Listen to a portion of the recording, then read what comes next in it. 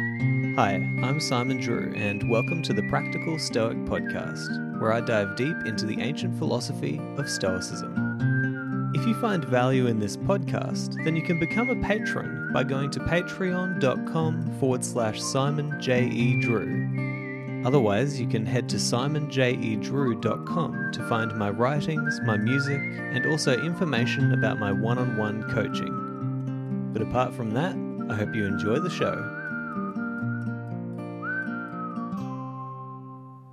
Hey everybody, welcome to the Practical Stoic Podcast. Now, one of the things that you might have noticed about my interview selection last year is that I didn't particularly stick in the realm of Stoicism. I was playing around a little bit and talking to people who I was very interested in, talking to people who I felt had important things to say. And that included all kinds of professors and lawyers and journalists and theologians. And I was really letting my mind play around with, who I wanted to talk to. And one of the, groups of people who I really wanted to talk to were creative people and musicians. And so I had a few of them on the show last year. We had Rob Simonson. We also had the guys from The Breathing Effect. And the reason why I had these guys on the show is because last year I experienced a real rebirth of my own creative output. I really started paying attention to that very, very important part of myself. I learned that if I'm not creating, then I'm not getting meaning from life. As a creative, I need to be creating something, whether it's music, whether it's writing. This podcast is even a source of creative enjoyment for me. I really actually, I started listening to music last year, and it's not as if I wasn't hearing music in the years before, but I actually started listening properly to it last year and paying attention to just how important that part of my life is. I mean, that's one of the reasons why I went back and finished my music degree. In fact, going back and doing that awakened me even more to how important it is for my life. And so, really, I want to be speaking to more creatives. I want to be speaking to people who kind of jog my interest. And I do actually have plans down the line to potentially start a new podcast where I can really branch out and broaden my philosophical horizons and speak to people who don't necessarily have to do with Stoicism. And I know I've already been doing that, but it kind of seems a little bit out of place to be, putting musicians and, certain theologians and all sorts of different people within the Practical Stoic podcast. And I'm sure that you guys have probably felt that. So eventually I hope that I'll have two podcasts. One will be the Stoic podcast and the other one will be, a bit of a broader in-depth look into philosophy and theology and creativity and all kinds of things that I'm interested in. But anyway, for today, I really know that you're going to love the guest that I have on. He's none other than the amazing British pianist Neil Cowley. And Neil is one of these people who, when I first heard his music, it immediately took me away into a different world.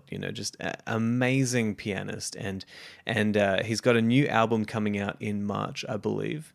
It's called Hall of Mirrors. And there is one song released in that album, and I believe you can find it wherever you find music. I found it on Apple Music. But the song that's released is called She Lives in Golden Sands. And it's just a beautiful piece of music. It really took me away when I first listened to it, and that's when I said, I've got to reach out to Neil, I've got to have a conversation with him and learn more about his creative process and how he thinks about music. And so that's, a lot of what we talk about today. And I know that even if you're not a musician, you're going to get something out of this conversation today, because I just had such a great time talking to Neil. And, he really taught me a few very important lessons. And so I hope that you will experience the same. So I might as well tell you a little bit more about Neil before we dive in, and then I'll let you just jump into the interview. So Neil Cowley is an English jazz pianist and composer.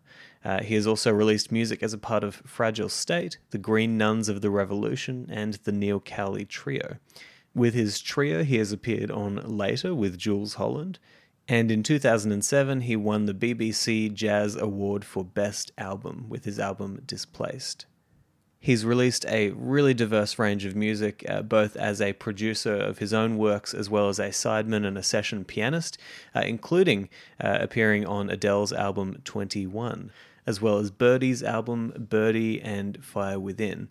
So Neil is just such a diverse musician and really just such a nice guy. I really love this conversation, and without any further ado, I present to you my interview with Neil Cowley.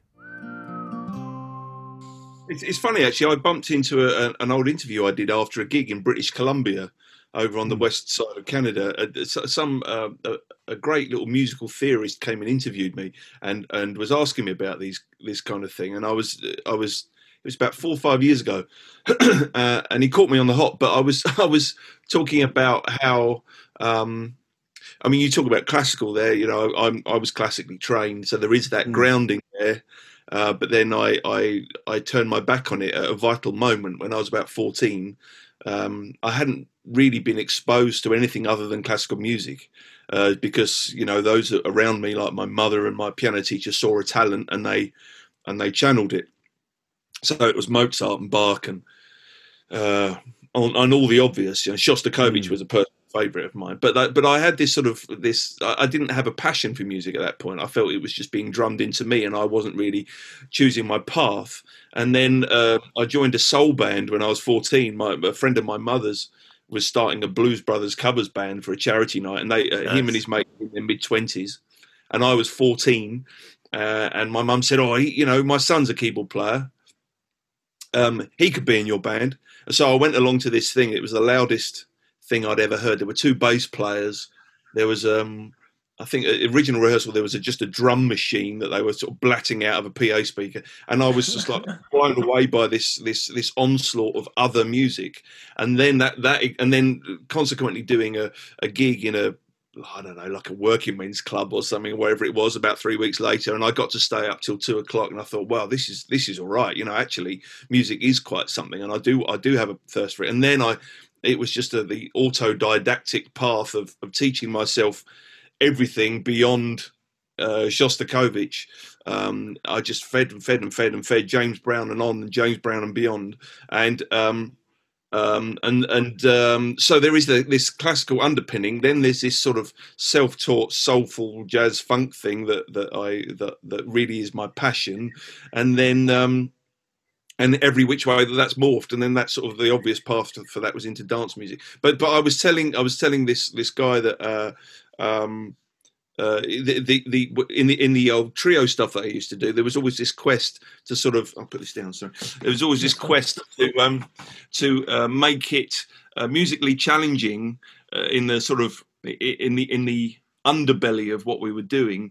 So there was musical. I'm not a great musical theorist. I never really know what it is I'm doing, but there's a quest to make it challenging and make it sort of push the realms of what I think is possible, and yet make the right hand simplistic and appealing. Because music without empathy and without emotion seems pretty pointless to me. If you're going to be clever, or if you're going to amuse yourself with clever things, it still has to have that pathos. It still has to have that thing which just reaches out and touches you. And I was telling this guy, I was saying, that seems to be the permanent quest, is to play this hopefully a beautiful melody in the right hand, and in the left hand, do all the clever stuff. So it's a bit like a duck paddling. There's feet going crazy, but on the top, hopefully, there's a beautiful duck or a beautiful swan floating along. Yeah. But when you say, classical and jazz, I suppose, yeah, it's all in there.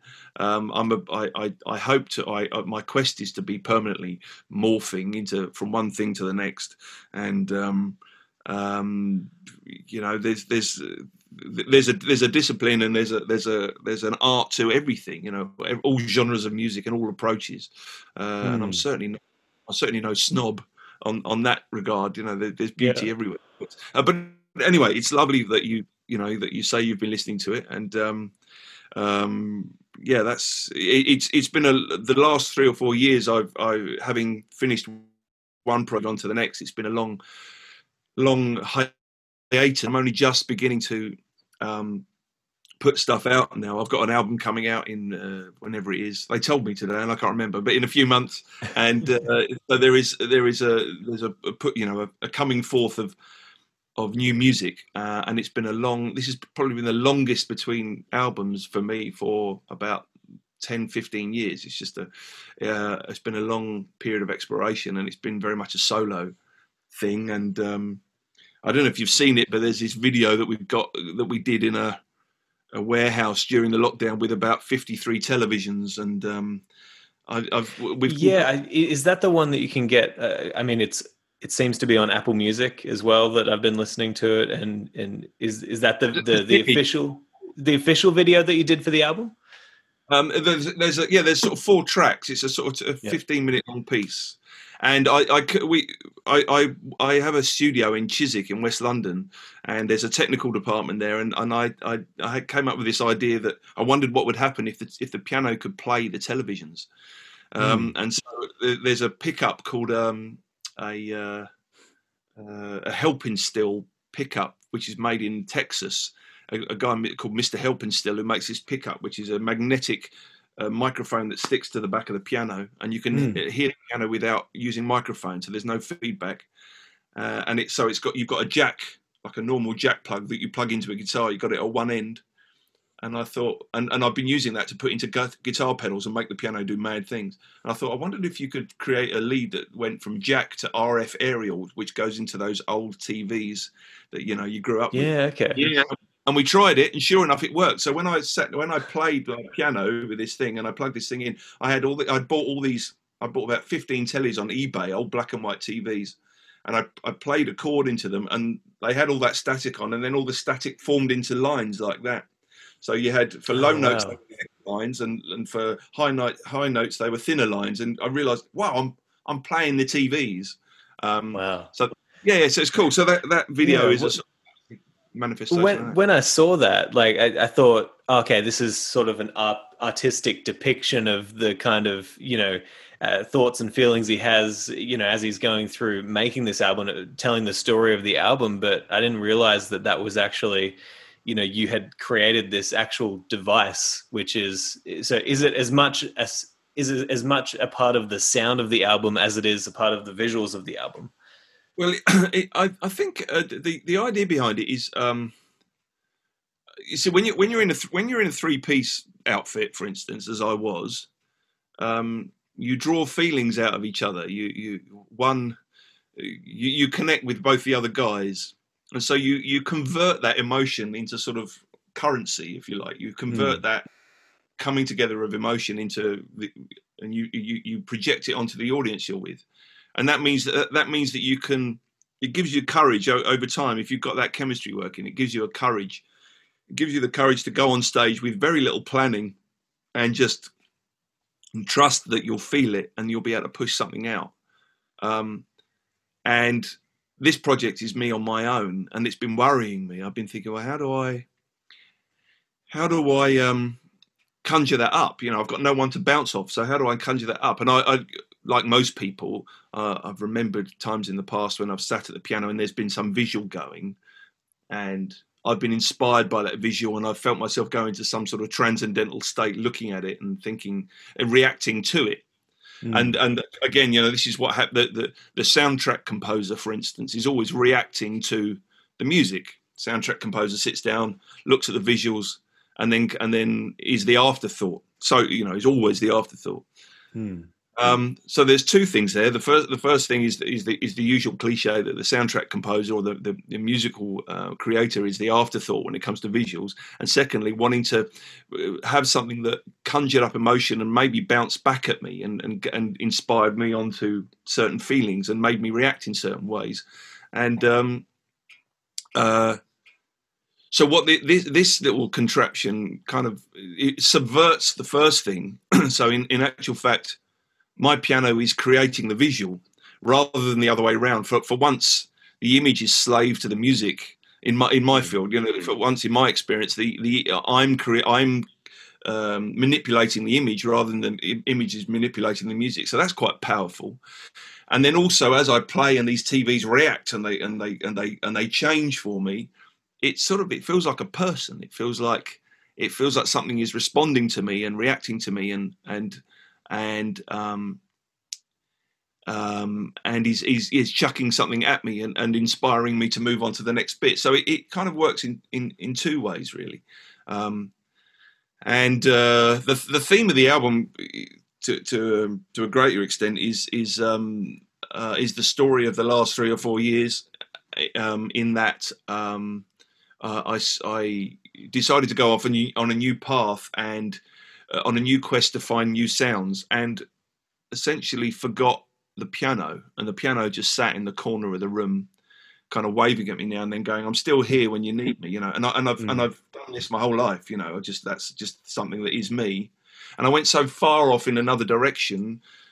I bought one piece of equipment after another piece of equipment, learned how to use that, for about 3 or 4 days, madly playing that, created a piece of music and thought, yeah, that's good. That's great. That's really exciting. But is it me? I don't know if that sounds like it's does that sound emotive? Is there any of me in there? And then I go, okay, well, get rid of that and then get another one. I did this for about 2.5 years.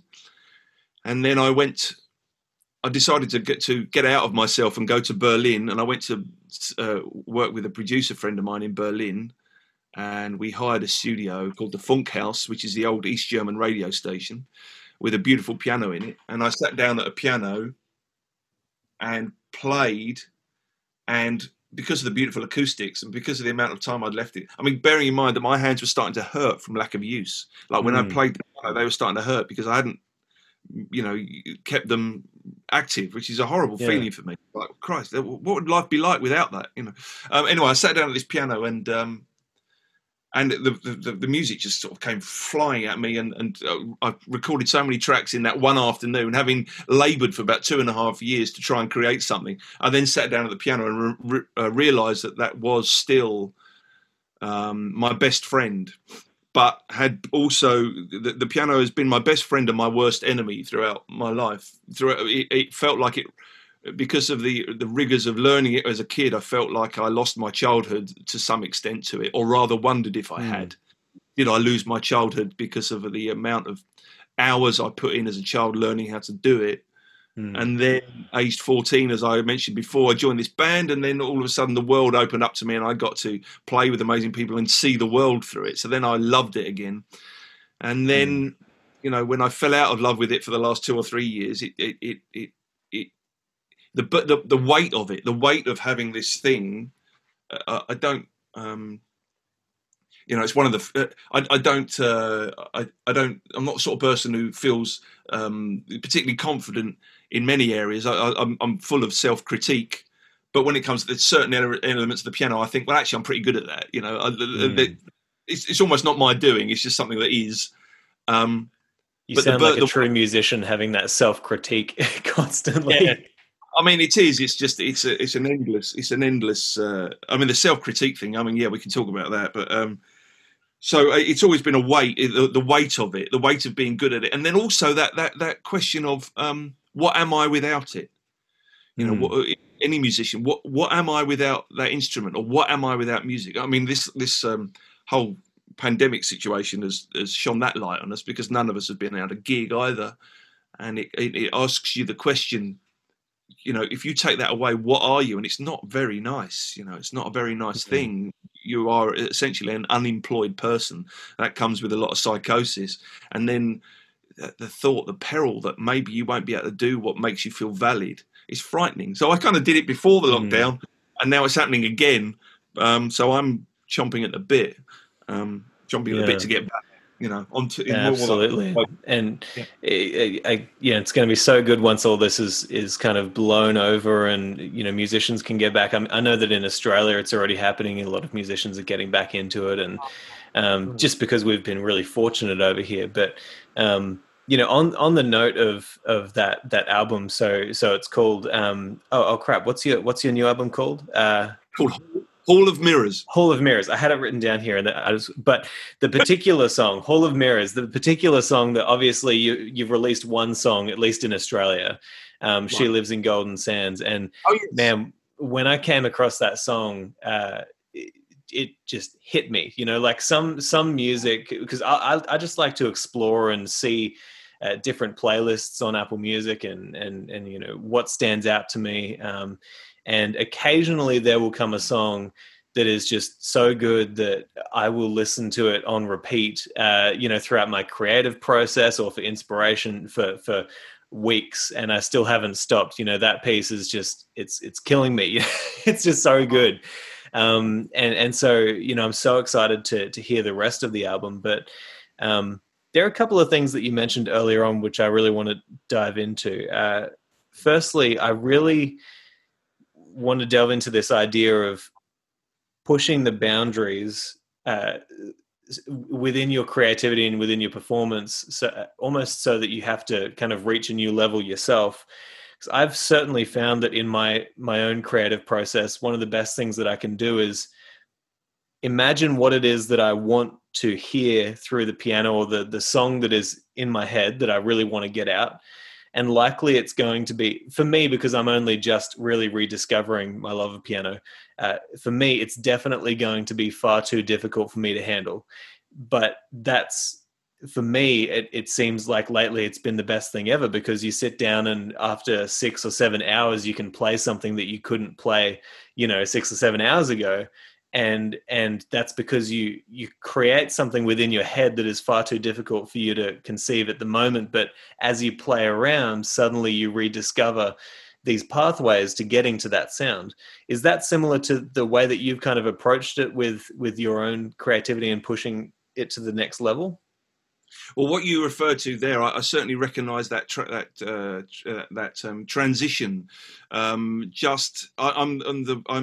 terrible at sitting down and practicing. I do it so rarely, but actually practicing before you compose is the best thing. After about an hour, certain things just click into place, and I find that, for instance, if I sit down and because you know, you as a pianist, you're looking for good technical springboards.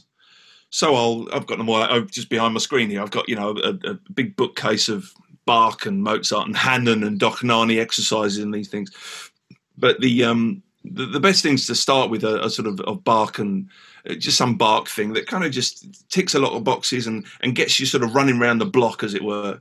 And then I find, having done that and sort of laboured through it and maybe, you know, perfected a few passages, all of a sudden this improvisation thing kicks in, and I think, oh, hang on, a bit like sort of Michael Nyman used to do with old Purcell stuff when he'd do a Peter Greenaway film. You find a little passage, you go, oh, that's quite a good little springboard, and that makes me think of something else. And what happens? And then you suddenly find you're playing like this sort of contemporary Bach spin-off, and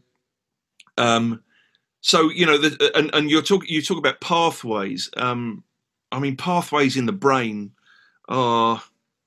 It's interesting. My daughter's learning the drums. There's a drum kit just over there. My daughter's learning the drums, and it's amazing how quick the young brain creates these pathways.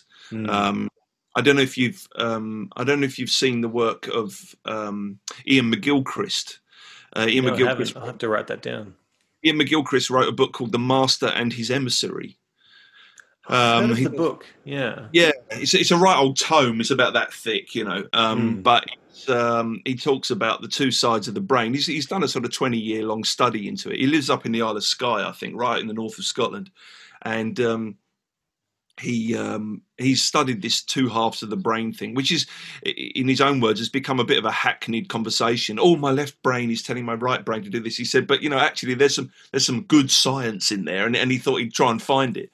And he's come to the conclusion that there are two very different sides of the brain, and they have different roles. I mean, it's going to be way more complex than I could even begin to explain. But in very simple terms, he cites this scenario where you're, for instance, in a hotel room on the other side of the planet, and it's the middle of the night, and you hear a noise in the bathroom, and you wake up, and you walk towards the noise. You walk towards the bathroom, and as you're walking towards the bathroom, your creative brain, let me get this right. Your right, because I'm left-handed, and that's creative. So right-hand brain, your right-hand brain gives you it serves up all the possibilities that it could be. So it could be a dragon or a ghost or a robber, And all these scenarios go on, and then by the time you eventually put the light on and go towards it, and you see that it's just something that's fallen off the shelf, your left-hand brain, which is the part of the brain which gives you such security and stores all these processes that your right-hand brain has served up, you realize that it's something very simple. It's not frightening, and this is what your brain continually does. It's introduced these new things, which the creative side of your brain experiences, jumbles up, throws out all sorts of theories. It's really exciting, the right-hand side of the brain, and then your left-hand brain goes, calm down. It's not what you think. We've seen this before, and then it makes you understand the patterns and makes you able to deal with it.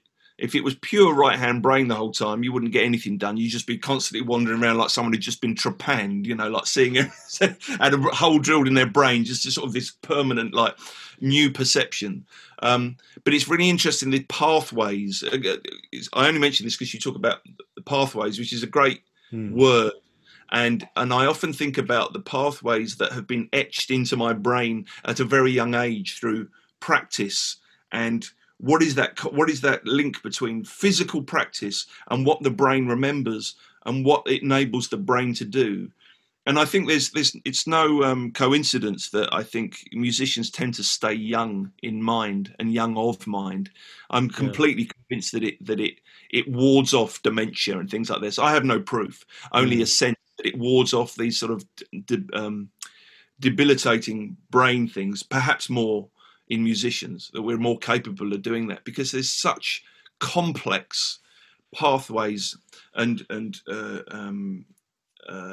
these connections that we make. I'm fascinated by them, and I'm fascinated by the way they make us think. I'm also fascinated by the way it makes us totally, I'm being very general here, but it tends to make us extremely neurotic, quite edgy, and quite insecure, and generally speaking, kind people, thoughtful people, sensitive people, generally speaking. And there seems to be a list of attributes that come from this process that we go through. It's a screw up, but it has its assets. And that's a very long-winded and quite a distant removal from your question. No, I love it. And no, seriously, this is such an interesting conversation. I think that particularly for people who are listening on my podcast, because it's, we're delving into things that have a little bit to do with music, but also, broadly, you can take these kind of thoughts elsewhere. And, one of the most important things that I learned from one of my classes this last year at university was just the fact that when you play music, what's happening is you're actually utilizing all these different parts in your brain are lighting up, and it's creating those pathways between all these different parts, and that's actually one of the theories behind why music could be so therapeutic for people with Alzheimer's, for example, because all of a sudden when they're listening to music, all these connections between the parts of their brains start lighting up again. And so all of a sudden they can remember some certain things and certain details. And that's just one of the most beautiful facts that you could ever learn about music and what it should do for us. It's like, this is so important. And I mean, I just encourage everybody who I talk to, whoever played an instrument or is thinking about playing an instrument or picking one up, it's like, no matter what you do, learning an instrument is going to be beneficial for your mind, your mental health, and for your career, whatever it is. Like it's math, it's creativity, it's everything. It brings it all together. Yeah, you're absolutely right. But it's such a primeval language as well, and it's the most. It's in some senses it's the most simplistic language. I mean, in Western harmonic terms, it's 12 notes. And yet we seem to make this. It seems to produce such results with such a small vocabulary. It's a very strange thing. It's also it works like you say, maths. That's an interesting one. Yeah, it is very mathematical. And yet I wouldn't cite myself as a great mathematician. If you show me my son's doing algebra, Christ, algebra again. Oh, yeah, 20. Me either. Oh, Christ, yeah. Okay. Yeah, A equals and yet I do feel in tune with the maths of music. Now I don't know why how that differentiates from your standard uh, comprehensive school, senior school level maths, but there is a maths in there. Also language. I've tried language. I can't, as in French and other languages. Tried some Japanese once. I can't.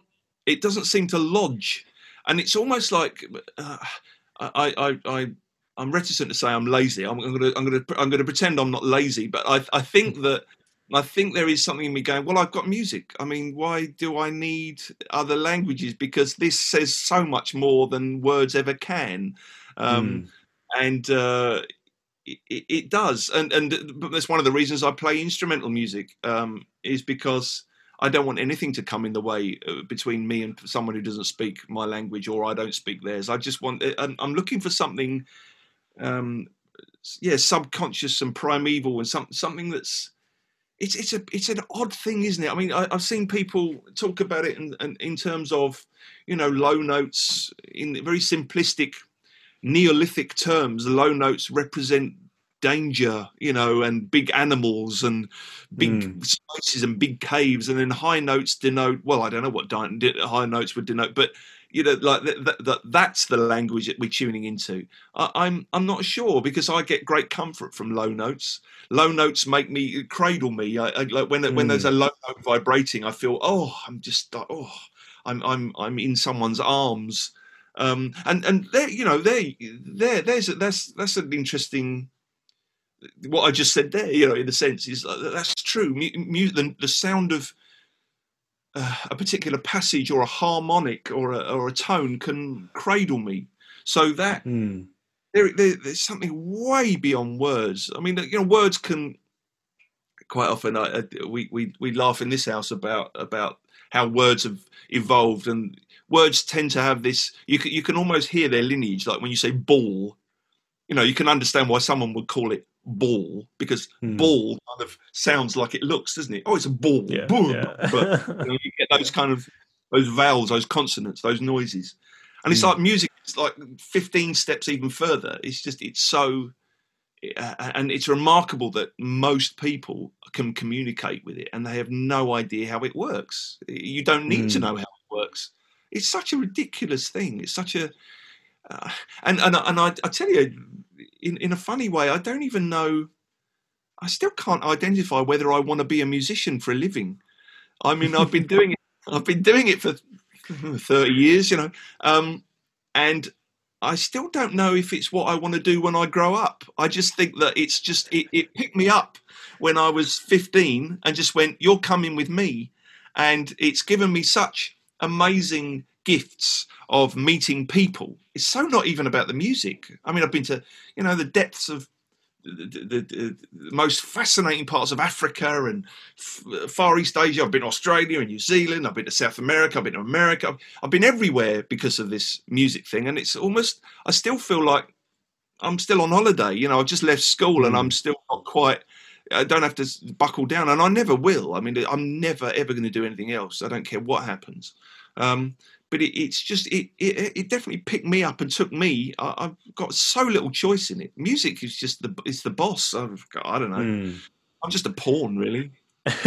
Yeah, I mean, I was about to say, I mean, it sounds like the way that you're describing it, it's almost like you've got this judgmental God sitting above you, and it's and it's like, create something, create something. If you're not creating something, I'm going to judge you constantly, or but I really like this idea of, and I've been thinking about it so much lately. This idea of music saying things that you can't possibly say with words, because as somewhat like this podcast is all about philosophy, the practical Stoic, anyway.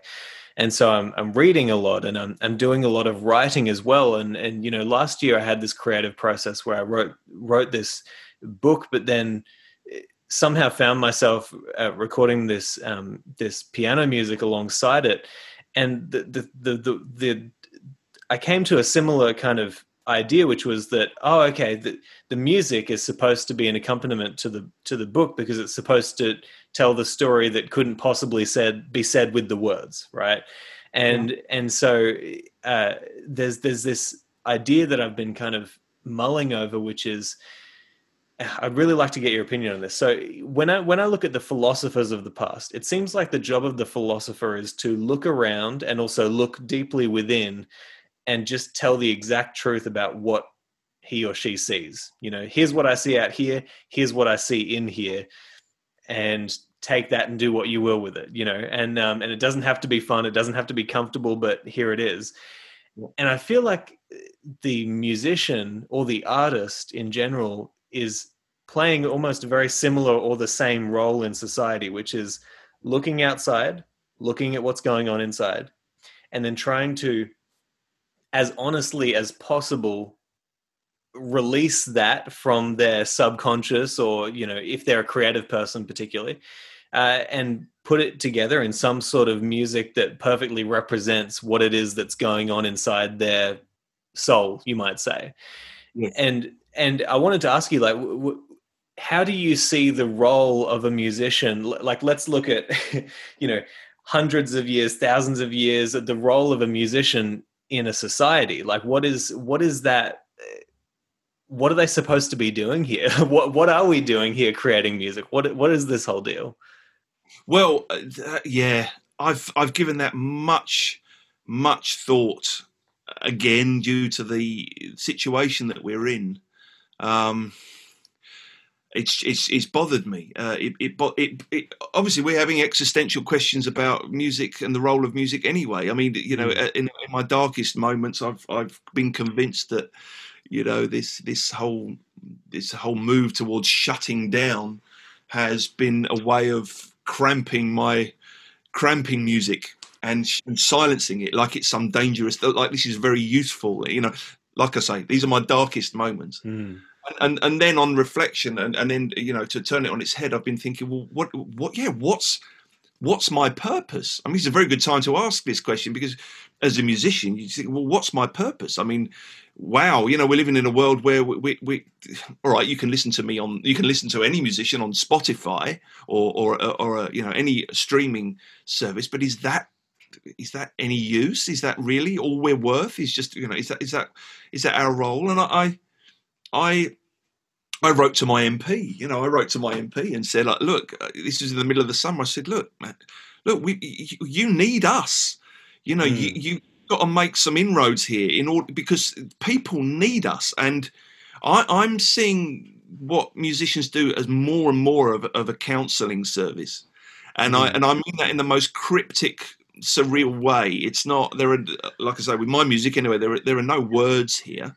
I mean, you could get more obvious with it. You could think about, you know, a good solid pop tune, which the vast majority of people listen to. They empathise with something within it. They reflect on themselves, and they feel, okay, that's I relate to that story. I don't feel alone. But I feel that's a very, not to dismiss lyric-led music, but I think that's that's not the purest form. I'm more interested in what music does when it doesn't have those obvious elements, like literally just playing noise, playing music, playing notes. What is that? What is that doing? And what does it serve up? And sorry, is that you? Is that whistling your end? Oh, I'm so sorry. That's a beautiful bird outside. Oh, it's lovely. I was thinking, wow, we're a new species in the dark here. Over here you go. He's playing music for us. How beautiful. Yeah, seriously, yeah. Yeah, he is. Well, there you go. But I think we're sort of in, you know, if this isn't too simplistic, I think we're a counselling service. I think that we are music is extremely necessary in dark times, and there have been none darker recently than this. And it's no coincidence that people are running towards that moment when they can have music back. Not just music, of course, all sorts of things that they've been stripped of. But obviously, I'm just concerned with what music has and what music does. Sometimes I think to myself, it's just it's so selfish, this, for me, because I get so much joy from it. And I go, well, get past the fact that you get so much joy from it. You get to see so many places and meet so many people. What is it? Like you say, what is it that we're providing? I can't think of anything really more profound, particularly, than just this sense that we're there to Well, I've called my album Hall of Mirrors. Maybe that's what it is. Maybe we're just holding up mirrors. Maybe we just certainly I've done that during the making of this album. It's a process of using music to look at oneself. We're a bounce back service, counselling. We're reflective. I mean, I don't know, what conclusions have you come to? I mean, do you have any? I mean, I really like the trend that we're seeing today, which is moving towards, say, music as a therapy. I mean, music therapy is becoming quite a big thing. And something that you said there, you were talking about what does it mean just to sit down and play notes? Not if you're even not if you're a musician, even just what does it mean to bang things, and that makes me think of something. I'm going to butcher this, but I think Nietzsche said something like this. He believed that he was like one of the last followers of Dionysus, right? And so these Dionysian festivals where they would just go around playing this music and everyone's hitting something and clanging things, and it's very therapeutic. And I believe that he thought that the what is it? The forming music into something that is notes on a page and an arrangement and everything like that. I think that he believed that was almost a divorcement from its original purpose, right? Which was to get people together and to, just go crazy for a while and get insane and, allow yourself to hear and play whatever it is that you want to play, and I think that the more we can allow for that kind of experience for people. I mean, look, people get that at a rave, people get that at a crazy, techno concert, or even, I found myself in tears when I was just watching on YouTube, like the proms in Britain, and everybody's singing along, and you think, it's those moments that we're trying to create when all of a sudden nothing else matters other than you just being there, hearing, playing, experiencing what it is that's going on.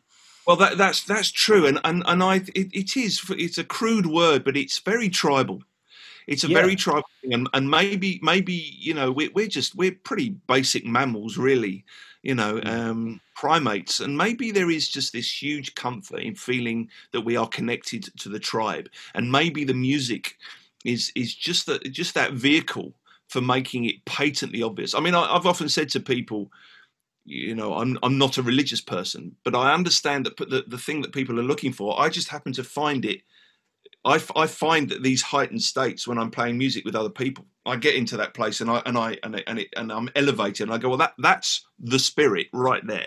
That's the thing that we're looking for. That's that sense of there is a greater power. Now, maybe that greater power is very earth-based. Maybe it's just that sense of, which is what you live. If you live in a city, you don't know who your neighbour is, and you need music to bring these people together and make you feel a part of something. It's lovely what you said there about watching the proms and being at a rave or being at a techno party or anything.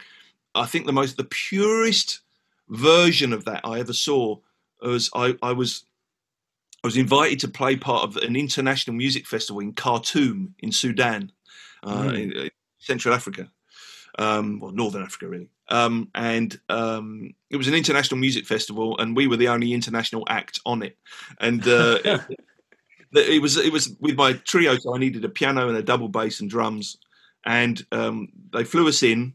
We flew across the desert, and we were welcomed in by the British Council, this wonderful Sudanese guy who looked after us. And we stayed in a hotel that had been gifted to the government by Colonel Gaddafi. It was pure, it was just great. All of it was just fantastic, legendary stuff. And then we played in this arena, and they found the only piano in Khartoum. It was an upright, woodworm-eaten thing. It was just holding together, and it was out of tune. And the bass player was given a bass where the strings had been so worn that he was cutting his fingers as he was playing. And the drummer had been given pretty much pots and pans. And there was a guy on the side of the stage with a huge, great cable in his hand. It was two sides of the cable. And we realised that he was holding together the power for the entire venue. And he stood there the whole night, and then And then at the end of the night, it was about 48 degrees. At the end of the night, his arms just wore out and he just dropped it. And there's a great video of us getting to the end and going, good night. And as we say, the whole arena just went, and the lights went down. And this guy just basically dropped the cables. So it was fantastic. The whole thing was just, just what you want. I mean, the best gigs in the world are that kind of thing where it's just held together and you're in the middle of nowhere. And to be honest, you feel a bit scared. You're just thinking anything could happen. I mean, they drove home the long way, and you're thinking, "Oh, hang on a minute, where are they taking us somewhere?" You get those kind of moments a lot. But then all of a sudden, on the Friday afternoon, they said, "Come to the centre of Khartoum. We're going to take you and show you something." And we turned up. We turned up at this cemetery in the middle of Khartoum, and it was, it was a cemetery where, seriously, I mean, the amount of care and attention that had been paid to the deceased, was like, I mean, there were almost hands like hanging out of the blooming graves. It was like really quite crude. But right in the middle of it, there's a Sufi Islamic idol is buried. So one of the great prophets. And on a Friday, whoever these people were, they convene, and it was one of the most moving things I'd ever experienced. As soon as there was this swirl. Everyone wore this green. I don't know why, but they all wore this wonderful green, and there was this swirl of people going round and round, and they were just singing these 8 or 9 lines that they were singing, and it was I've got it on video somewhere, but I couldn't tell you the melody, but they all knew it, and they all went round and round, and in the middle of them there were whirling dervishes. So there were these kids.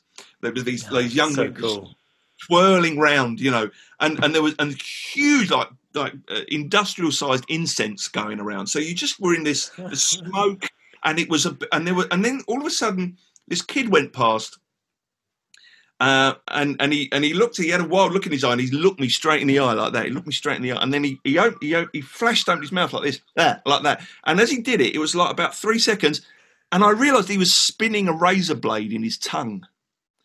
He had this amazing thing. He just went there like that, and this thing went blah, blah, blah, like that, and then went back in his mouth. And he looked at me defiantly, as if to say, "I can do that.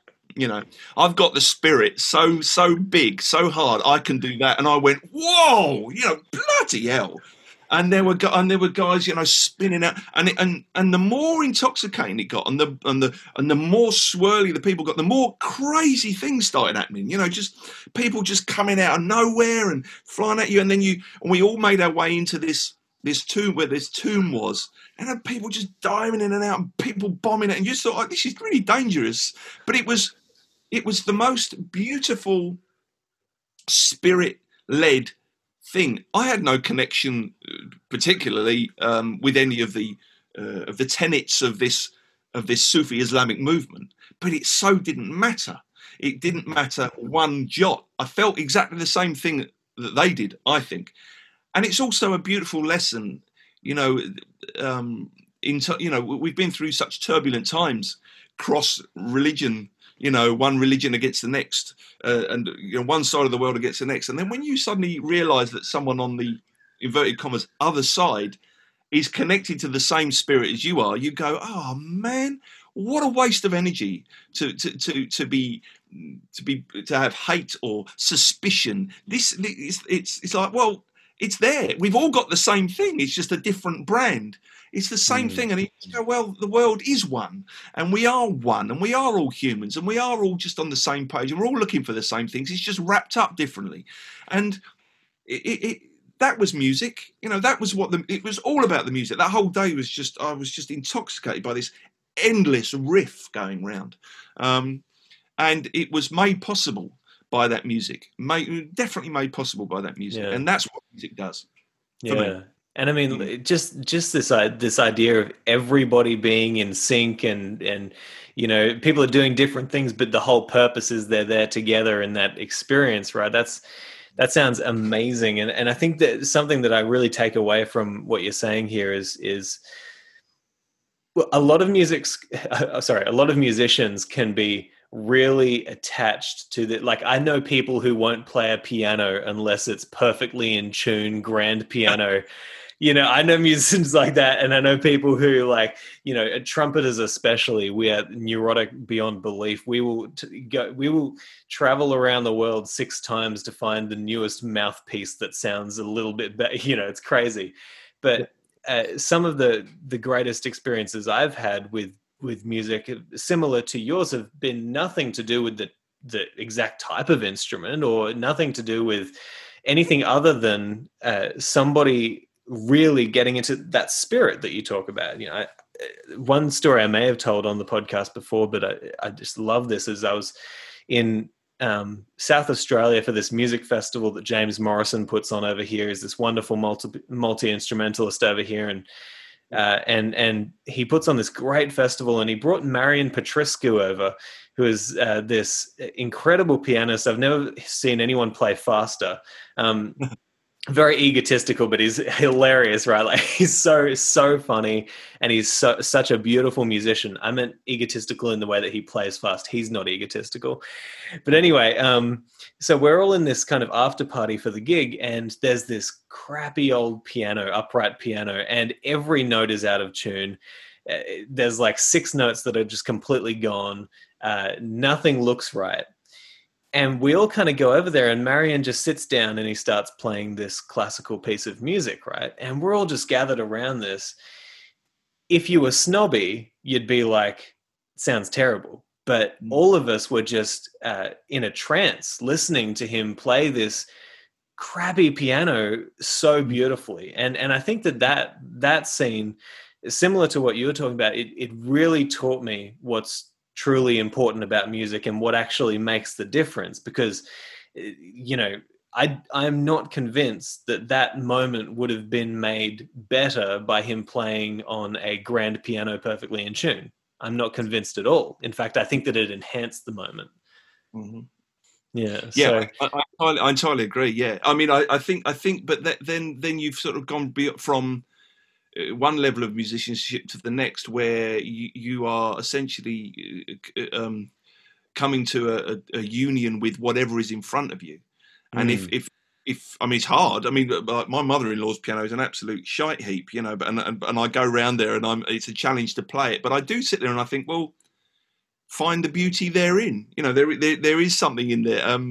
Quite often I end up playing comedy tunes because that's the only thing that sounds good on it. But if it was a more poignant moment, it would be my delight to challenge myself to make that sound beautiful, and almost throw it. Yes, all right, bring along your technique that you've been given, but throw it out as quickly and as much as possible. I mean, I think my concern about my classical training was I spent years trying to unpick it. I felt that it took me years to realise how all the good bits about it. But I spent a lot of years thinking, this is a burden. This is stopping me feel, and I needed to get beyond that. I needed to feel directly, and I think I got there. But and I retained all those wonderful things that it gave me. I think that is one of the dangers of classical music, is that it can obscure the path sometimes. It's an interesting thing. I'll never come to a conclusion about it really, but it's interesting how music evolves. You can see it happening. We mentioned jazz earlier. You can see it happening with jazz. It's touched upon in the book by David Byrne, where I think, what's that music? It's a big white book, like where music is at. It's not that isn't the title, but it's something like that, and it's an insight into where music is and what it means right now. And one interesting part of it is talking about music's connection with venues, and how music is made with the venue in mind that it is projected to be in. So, and I think that's one of the interesting elements about jazz. There's not that many, but there is one interesting element about jazz, in that it's passage from kind of beer house sort of entertainment music with everyone shouting and screaming over it. I'm talking like 100 years ago, through then into jazz clubs, and now the interesting thing now is it's become this concert hall sort of reverential experience. So jazz, very much that Scando jazz movement was very much about listening to every single note in a beautiful acoustics on instruments. And it's interesting how things become a classical form. I mean, a really hammed up, ridiculous version of that is the tribute band. I think about that with tongue in cheek, and I think actually the tribute band, the Genesis tribute band or the Led Zeppelin tribute band, is actually one step removed from the classical concert. I mean, what is it? If Mozart is a name that has lived on for centuries, and now we listen to his music reverentially, then why the hell not? Why the hell will it not be Led Zeppelin? Why the hell will it not be Jimi Hendrix? And why? I mean, it's very interesting to me that you've got tribute bands now who are replicating the light shows from those original shows, trying to replicate it down to the nth degree. These concerts that happened in 1964, and it starts out as a sort of something of a joke, but then you think, hang on, this is getting quite serious. We're actually sort of playing this without improvisation and with very tight constraints, and we're imposing these constraints on. We must try and protect the art of what that was. And although it seems rather, to the high-end culture, it seems rather trashy to do such a thing. Given time, it suddenly becomes a classical movement. Like a Led Zeppelin tune can become a moment of classical nature in time, and we may become more and more reverential towards it. That's a really interesting thought. I never thought about it like that. This idea that 200 years from now we could be, going to the sit down in the or going back to try and have those exact experiences that people had with Led Zeppelin. And well, I mean, you got all the things like the orchestra of the Orchestra of the Age of Enlightenment in London, which is an orchestra that plays on, as far as I'm aware, they play on original instruments, the old catgut and everything else.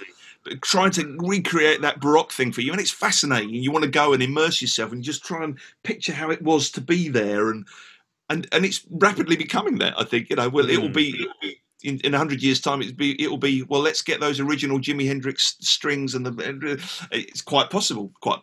Who knows? Yeah, well, who knows? I mean, like, I even think about something that Miles Davis said in this sort of circumstance.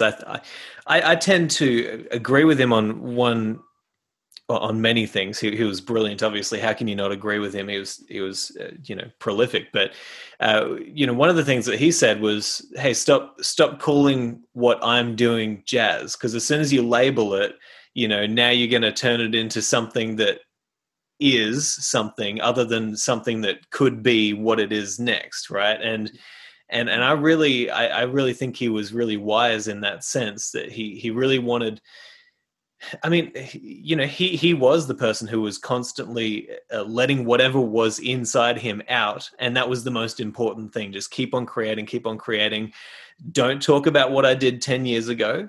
Talk about what I'm doing right now and what I'm going to do next. I think one of my favorite lines from him was in that really spacey Honda scooter advertisement that he did. He said, "I'll play it now and I'll tell you what it is later," or something like that.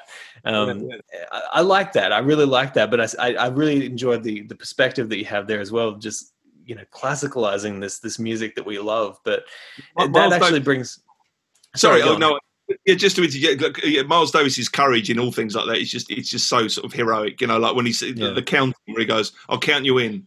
1, and that's the counting, things like that. It's just magic, and permanently disassembling what he did. I mean, it touches on what we were saying earlier, taking what he had before, taking what he'd done before and just disassembling it, having the courage to do that. It's quite Bowie-esque, actually. David Bowie was great at that in a pop sense, just disassembling what was before and having a rebirth. And I think that really that's the ultimate in what an artist is supposed to be. But I interjected. Yeah.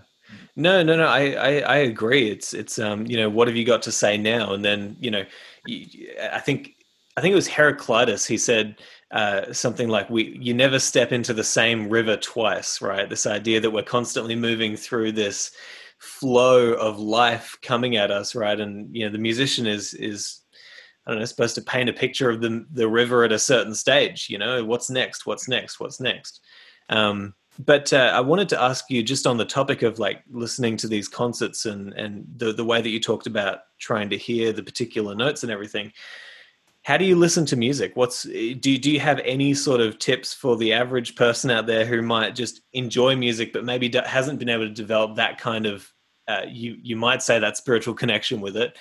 What's your process listening to music? Oh, well, it's an interesting one. I think if you're a musician and if you're a composer, it's like you actually you remain quite distant from it often because you don't want to be coloured by it, or you know. I can't. If I'm honest, every night I go to bed, I listen to in my head. I put headphones on and I listen to the most ridiculously um, soporific ambience stuff. It's almost like I need to palette cleanse every night. I kind of listen to this stuff and it just switches me off because music is has it, I'm I'm the same with film. I'm really frightened to engage with something because it will affect me so much. I'm worried how it's going to affect me. So if it's particularly bad with film. When I watch a film, if I think, oh, this is going to be an emotional ride, I will put it off. I'm like, oh, because I will come out the other side in the role of, I'll feel it so succinctly or so deeply that I won't be able to shake it, and it'll kill my mood, or it'll make me emotional, or it'll make me cross. So I'm kind of I'm a bit frightened of listening to music and how it's going to affect me. But I suppose I give music the respect which I hope, or I try and instill in the people who listen to my stuff. It's not a demand. It's not an edict. But I think just by nature, the music that I try and make, I think that it would be best if people stopped what they were doing and listened to it and immersed themselves in it so deeply that they did do that whole journey with it. It's like I had a French teacher once, and she said, "Oh, I can't listen to your stuff while I'm ironing." And I went, "Oh, okay," And she said, "No, because I just want something to sing along to." I was like, "Okay, yeah." I said, "My music isn't for you." It's like I think I'm for an exclusive breed who just want to completely immerse themselves in it. So I think to answer your question, I can't help. I have total immersion, like I'm in some sort of flotation tank when it comes to music. I'm looking for the perfect environment. I'm looking for the complete lack of distraction. The radio annoys me. I can't have the radio on sort of feeding me general stuff that someone else has decided. That irritates me. I want to control it. It's a very controlling, but I think this is a reflection on me, not anyone else. But I want it in a very controlled environment, and I want to feel every note. I want to experience every note. I want to, and I want to be excited by it, and I want it to conjure up memories. And it's like, I think smell and sound have these wonderfully evocative elements to them. You can smell something, and you can be instantly sort of transported back. And music can do that to me too. I want it to transport me somewhere. It's some of the most beautiful music that just has a place in my heart. There's a John Barry piece actually called Fun City. It's from Midnight Cowboy, the soundtrack, with Dustin Hoffman and John Voight, and it's this beautiful piece of. It just floats. And I don't know if I was under the influence of something when I first heard it, but there's always, whenever I listen to it, there are these two hominid beings, a male and a female, and they meet on a cloud, and they're sort of, they're what's the word? They're ape-like. What's the word? Simian. They're simian. So they're quite primitive us. They're primitive beings like us.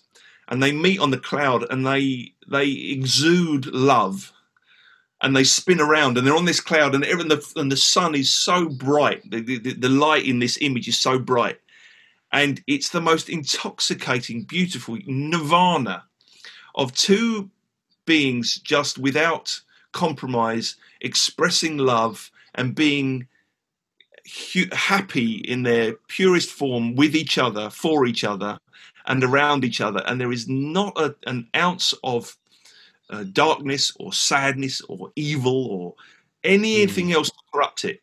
And I think that that's sort of, perhaps that represents the plane that I'm looking to get to in all music that I listen to. I'm looking to get to that place where it is so euphoric that it extinguishes any pollution whatsoever. Yeah, I'm looking for that. I mean, that's quite a full on agenda, but I guess I'm looking for that next, something that gets close to that, up that ladder, you know. And this might be a good segue into the next question, which is that the same sort of thing that you're looking for when you've finally finished a piece of music that you've composed? Is that where you're looking for? Yeah. Yes, that's what I'm looking for. And there will be a moment when I will, like any composer, I think there'll be a moment when I'm convinced I've got it. And then there'll be lots of moments where I'm convinced I couldn't be further from it. Then I won't be. And then there's got to be about, I reckon, no word of a lie, I reckon about 10 years before I feel it again. And there's a chance in 10 years' time that I'll listen to it and go, oh, what, that was something, And there's also a chance I'll listen to it and go, right, I can't believe I did that, But that's, it's a mean feast, it's very, very stingy on what it gives you back. Composition. It's you get a buzz at the beginning, you get a lot of self-loathing. Then you might get a buzz if you play it to other people and they go, oh, that's great, like particularly in a concert environment. But that's kind of for them and just them sort of making you feel good. It doesn't necessarily make you feel that your composition is anything other than a trickery, but at least they're being tricked, and at least they're that shielding you from it. And then there's that little thing in about 10 years' time, maybe even longer, where it might just creep up on you and go, you know what, that was actually really good. That was really, really good. So it's really stingy. It's stingy in the love it gives you back, but it's strangely, I, like many others, am addicted. God knows why. I'm feeling that judgmental God analogy come back, almost as if you feel like you've been used after you created this piece. I get that. Like, you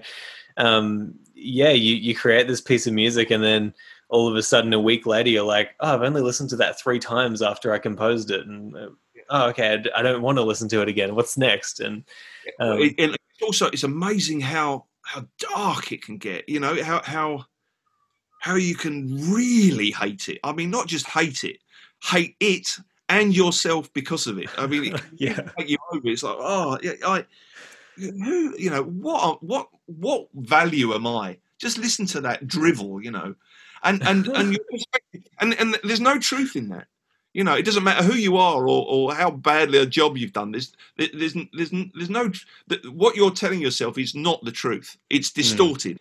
But there's no telling you. You're convinced. You go, no, this is it. I'm ashamed of myself. I think I'm going to go and top myself because this is appalling, and it's distorted, and it's really worrying. That it's really intoxicating, and you just have to get away from it somehow and move on. And then the remarkable thing is, you come back and you go, I'm not saying you get to that it's great stage, but you go, that's all right. Why was I so hung up on it? Why did I despise myself so much? It's it's punishing. Composition. Who'd do it? Yeah. Yeah, exactly right. Yeah, I mean, even not composing your own stuff. I mean, like, I listen to, and this could be because they are genuinely bad albums, but I listen to my albums that I did of just jazz standards and stuff, a few years ago, and I have that experience exactly, where you're listening and you just think, I have to shut this off. It's got to go. But then, the thing that always brings me back is just thinking of the number of people who have come up to me after a concert, or, come and said to me, hey, listen, I love your music, or, I really appreciate what you did there, or, people get it. And I think that we need to realize that we don't see, hear, smell, or think the same as anybody else. And likely they enjoy something about what you've done, But Do you believe them when they say that? well, I do sometimes when it feels genuine. I can always tell when it's kind of like, hey, good on you, jazz musician. Um, and I don't know, maybe that comes from my time spent busking on the street. Like you get a sense for people's generosity but yeah, I think. No, I think you bring up a really good point, which is that you can hear that, but ultimately, do you actually think that? And I don't know. Yeah, I don't know how it transfers over. I've got a theory about what is a good gig to the likes of us, and what is a good gig to the audience, and I think they're two very different things. I've often gone back to my hotel room after a gig, and felt like I've done a 90% good gig, and wanted to just roll up in a ball and die.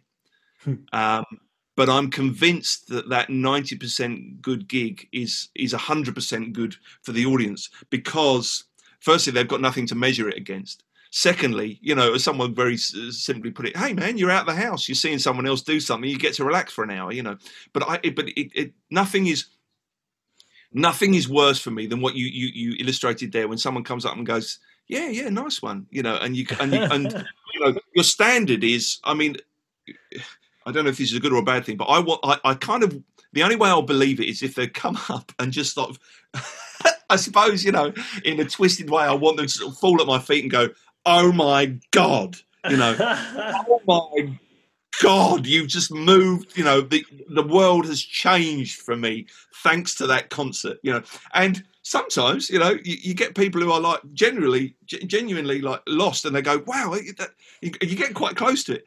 But that's your marker, that's your marker, and that feels like something. But if someone comes up and goes, yeah, nice one, man, and then walks off, you go, oh my God, what?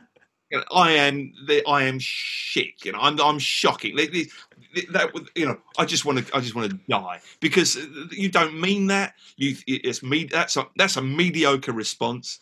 And I've set the bar high. So why on earth would that feed me? It's just like, now I know it's really bad if they're doing that. Because that's the level I expect. I've had that sort of. I've had those people go out and go, oh Jesus, and that's it. It's got to be that then. Otherwise, what's the point?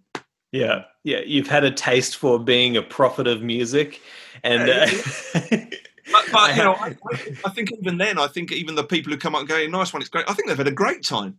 I think it's only it's only us that go that can't bear to live anymore after something like that. But it's probably an 85% good gig, and that's perfectly adequate. And I think the mark of any good musician is to keep it up in those top couple of top 10%, top 20%. I think probably that the mark the margin of error is quite small, actually. When you get to a certain level, you certainly didn't do anything that was drivel, but you've got these high expectations now, and you won't do. But I like this idea of divorcing your own perspective from what you reckon the audience will be feeling, because you're so right. Like, a 90% effort, even if I make one slightly major mistake in a concert or so, that's all that I'll think about, right, when I've finished it. But man, you made me think of I really like that you have this kind of system of, this is what a good gig is, and it when you see it, because like there's this running joke that I always do at every one of my jazz concerts, and that's all I really do. When I do a concert, it's going to be jazz standards with my quartet, and I love to do that because it's free and we have a great time. The audience has a great time, but I have this joke where I tell the audience, listen, if you were in a classical concert right now, you would, be silent throughout the whole piece, and then you would give an applause at the end. But a jazz club is different, right? I say, like, if you hear something that you really love, you can pretty much make any sound that you want. It could be a bird sound, an animal sound, some sort of grunt, some sort of like, and then I just get the audience to make these stupid sounds, right? But that's really, for me, like I noticed that is really the sign for me when I know that the gig is going really well. When I hear somebody from the back row just go, "Ugh," like Yeah. right in the middle of me playing something, you're like, Yeah. that feeds you, you know that it's like this Dionysian sound coming out of them, this animalistic Totally. response, right? Yeah, an involuntary thing. They just can't help themselves. I mean, who in their right mind would do that in public? Unless they were being swept away with something. Yeah. And you couldn't make those sounds on the street. If you did, you'd be taken away immediately. But a jazz club, it's absolutely fine. Please make all of the weird sounds you want. Yeah. Like another cathartic reason for doing music is people could make animal sounds to their heart's content, and it's okay. Yeah. It's I mean, that's the epitome of improvisation. My dear friend Rex Horan from Perth, Western Australia, the bass player in the trio, he used to say that about improvisation. To put very simply, it's like if we're having a conversation, all you have to do is say yes. If I ask you any question and you say yes back, that means the possibilities are endless. If you say no, then that's the end of the conversation, and that's what improvisation or exposition or rather what's the word? Not exposition. Like trading off any kind of music, feeding and drawing from music is about. It's about saying yes symbolically. Metaphorically saying yes to everything, and if you say no and you go, "Whoa, no," I mean that's the end of the conversation. There is no more to be said. It's about you're putting yourself in a music. Music puts you in an environment where you better say yes to everything. I mean that takes the control away for starters. It's a hell of a roller coaster ride. If you say yes to everything, it's like Johnny Dice. The story of the guy who threw a dice and decided how to live his life by the throw of a dice. In music, you're putting yourself in a position where you have to say yes. That's an incredibly liberating and a scary thing all at the same time. But you got no choice, because if you say no, you might as well get off. Yeah. I think a perfect example of that is like when you're playing a jazz standard or an improvisation and somebody's doing a solo, and all of a sudden two musicians in the band, find themselves out of time with the other musician or something like that. There's always one musician who just decides, nope, I'm sticking where I'm not gonna try and fix the situation. You better come to me, right? And that's the sort of ego that just doesn't belong in that setting, right? Like I really like what you're saying. It's exactly like life. Like life is going to throw things at you. And what are you going to do? You're just going to say no to life? No, you got to go with it. You got to accept it and move on, right? Well, that's what is so incredibly life enhancing about music is just these endless possibilities. Not just in music, but there's just a permanent there's a permanent excitement of what may be. You never know what's coming. I mean, surely but by definition, being a musician is it scares the life out of a lot of people. But surely by definition, that being a musician is not knowing what's coming next. Either financially for starters, but professionally, anything. Any day is like, well, this is a new day and anything can happen. And it runs right down to the basic root of just playing music. It's like anything can happen in the next 5 minutes. That's so exhilarating. You really feel like you're nose to nose with the essence of life when you do that. The more you can do that, and when you're rid of it, when you're denied it, it feels like life is so dull. It's everything is just grayed out. It's like you need to. Life isn't once you've tasted it, it's not worth living unless you're right close to the edge. It doesn't mean being dangerous, but it just means like, possibilities. And the way that all the best parties are the ones that happen last minute. All the best holidays are the ones that you don't plan. And music has the capacity to be like that all the time. And I've seen it do it. And one of the most heartbreaking things of this summer, because we've been unable to do so much for so long now, was I was so desperate to have a gathering of people, and I've got a little, just out the back here, I've got there's this field that all the houses around here communally have access to. And we have little gatherings out there, or we used to anyway. And I decided in the middle of July, when the rules were at their most relaxed, I just went, oh, come on. We'll throw something together, and I threw it together, and I set up a pair of decks, and I did some COD DJing, and then I got my soul band round, and we played a set, and people came out, and we were dancing, and it was great. And I thought, well, yeah, I've made something happen in the old style, in the musical style. I've made something happen. This is a gathering. It's a coming together. It's a happening. And then someone in my village here felt empowered to shut us down. They felt that they had the muscle to do that because of the situation. They could say things like, this is illegal, I will call the police. It wasn't. We were doing a nice thing. It was very safe, and it was going to be finished by 8:30 at night. It was so sociable. It was ridiculous. But I just wanted that feeling, and everyone wanted to just let their hair down. But the downside of this current situation is there's a lot of rhetoric and there's a lot of protocol that people can quote and use to get in the way of that feeling of life. And to give it, it's just not desserts, but to give it it's true backing, it's true meaning. Of course, there are safety reasons. Of course, I have to bow to that as well. One has to bow to that, but. The thing that hurts me, aside from any implications of the virus itself, the thing that hurts me in the heart is the fact that there are powers around to stop you doing those things and stop you communing and stop you feeling that happiness, and that's crippling. So I just cannot wait to be out of the other side so that I can feel that very exciting, very edgy, very spontaneous feeling again that you get from music and all its trimmings.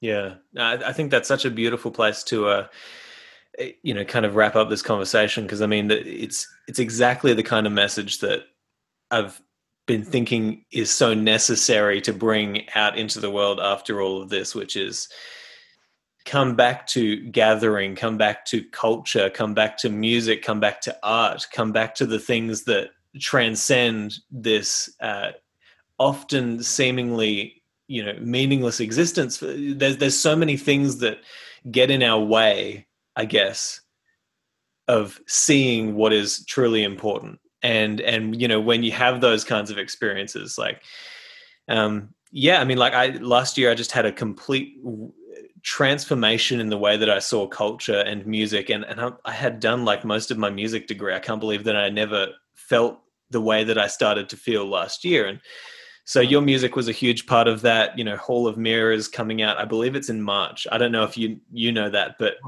I think you're right. March the 4th. I think, yeah, you're right. Yeah.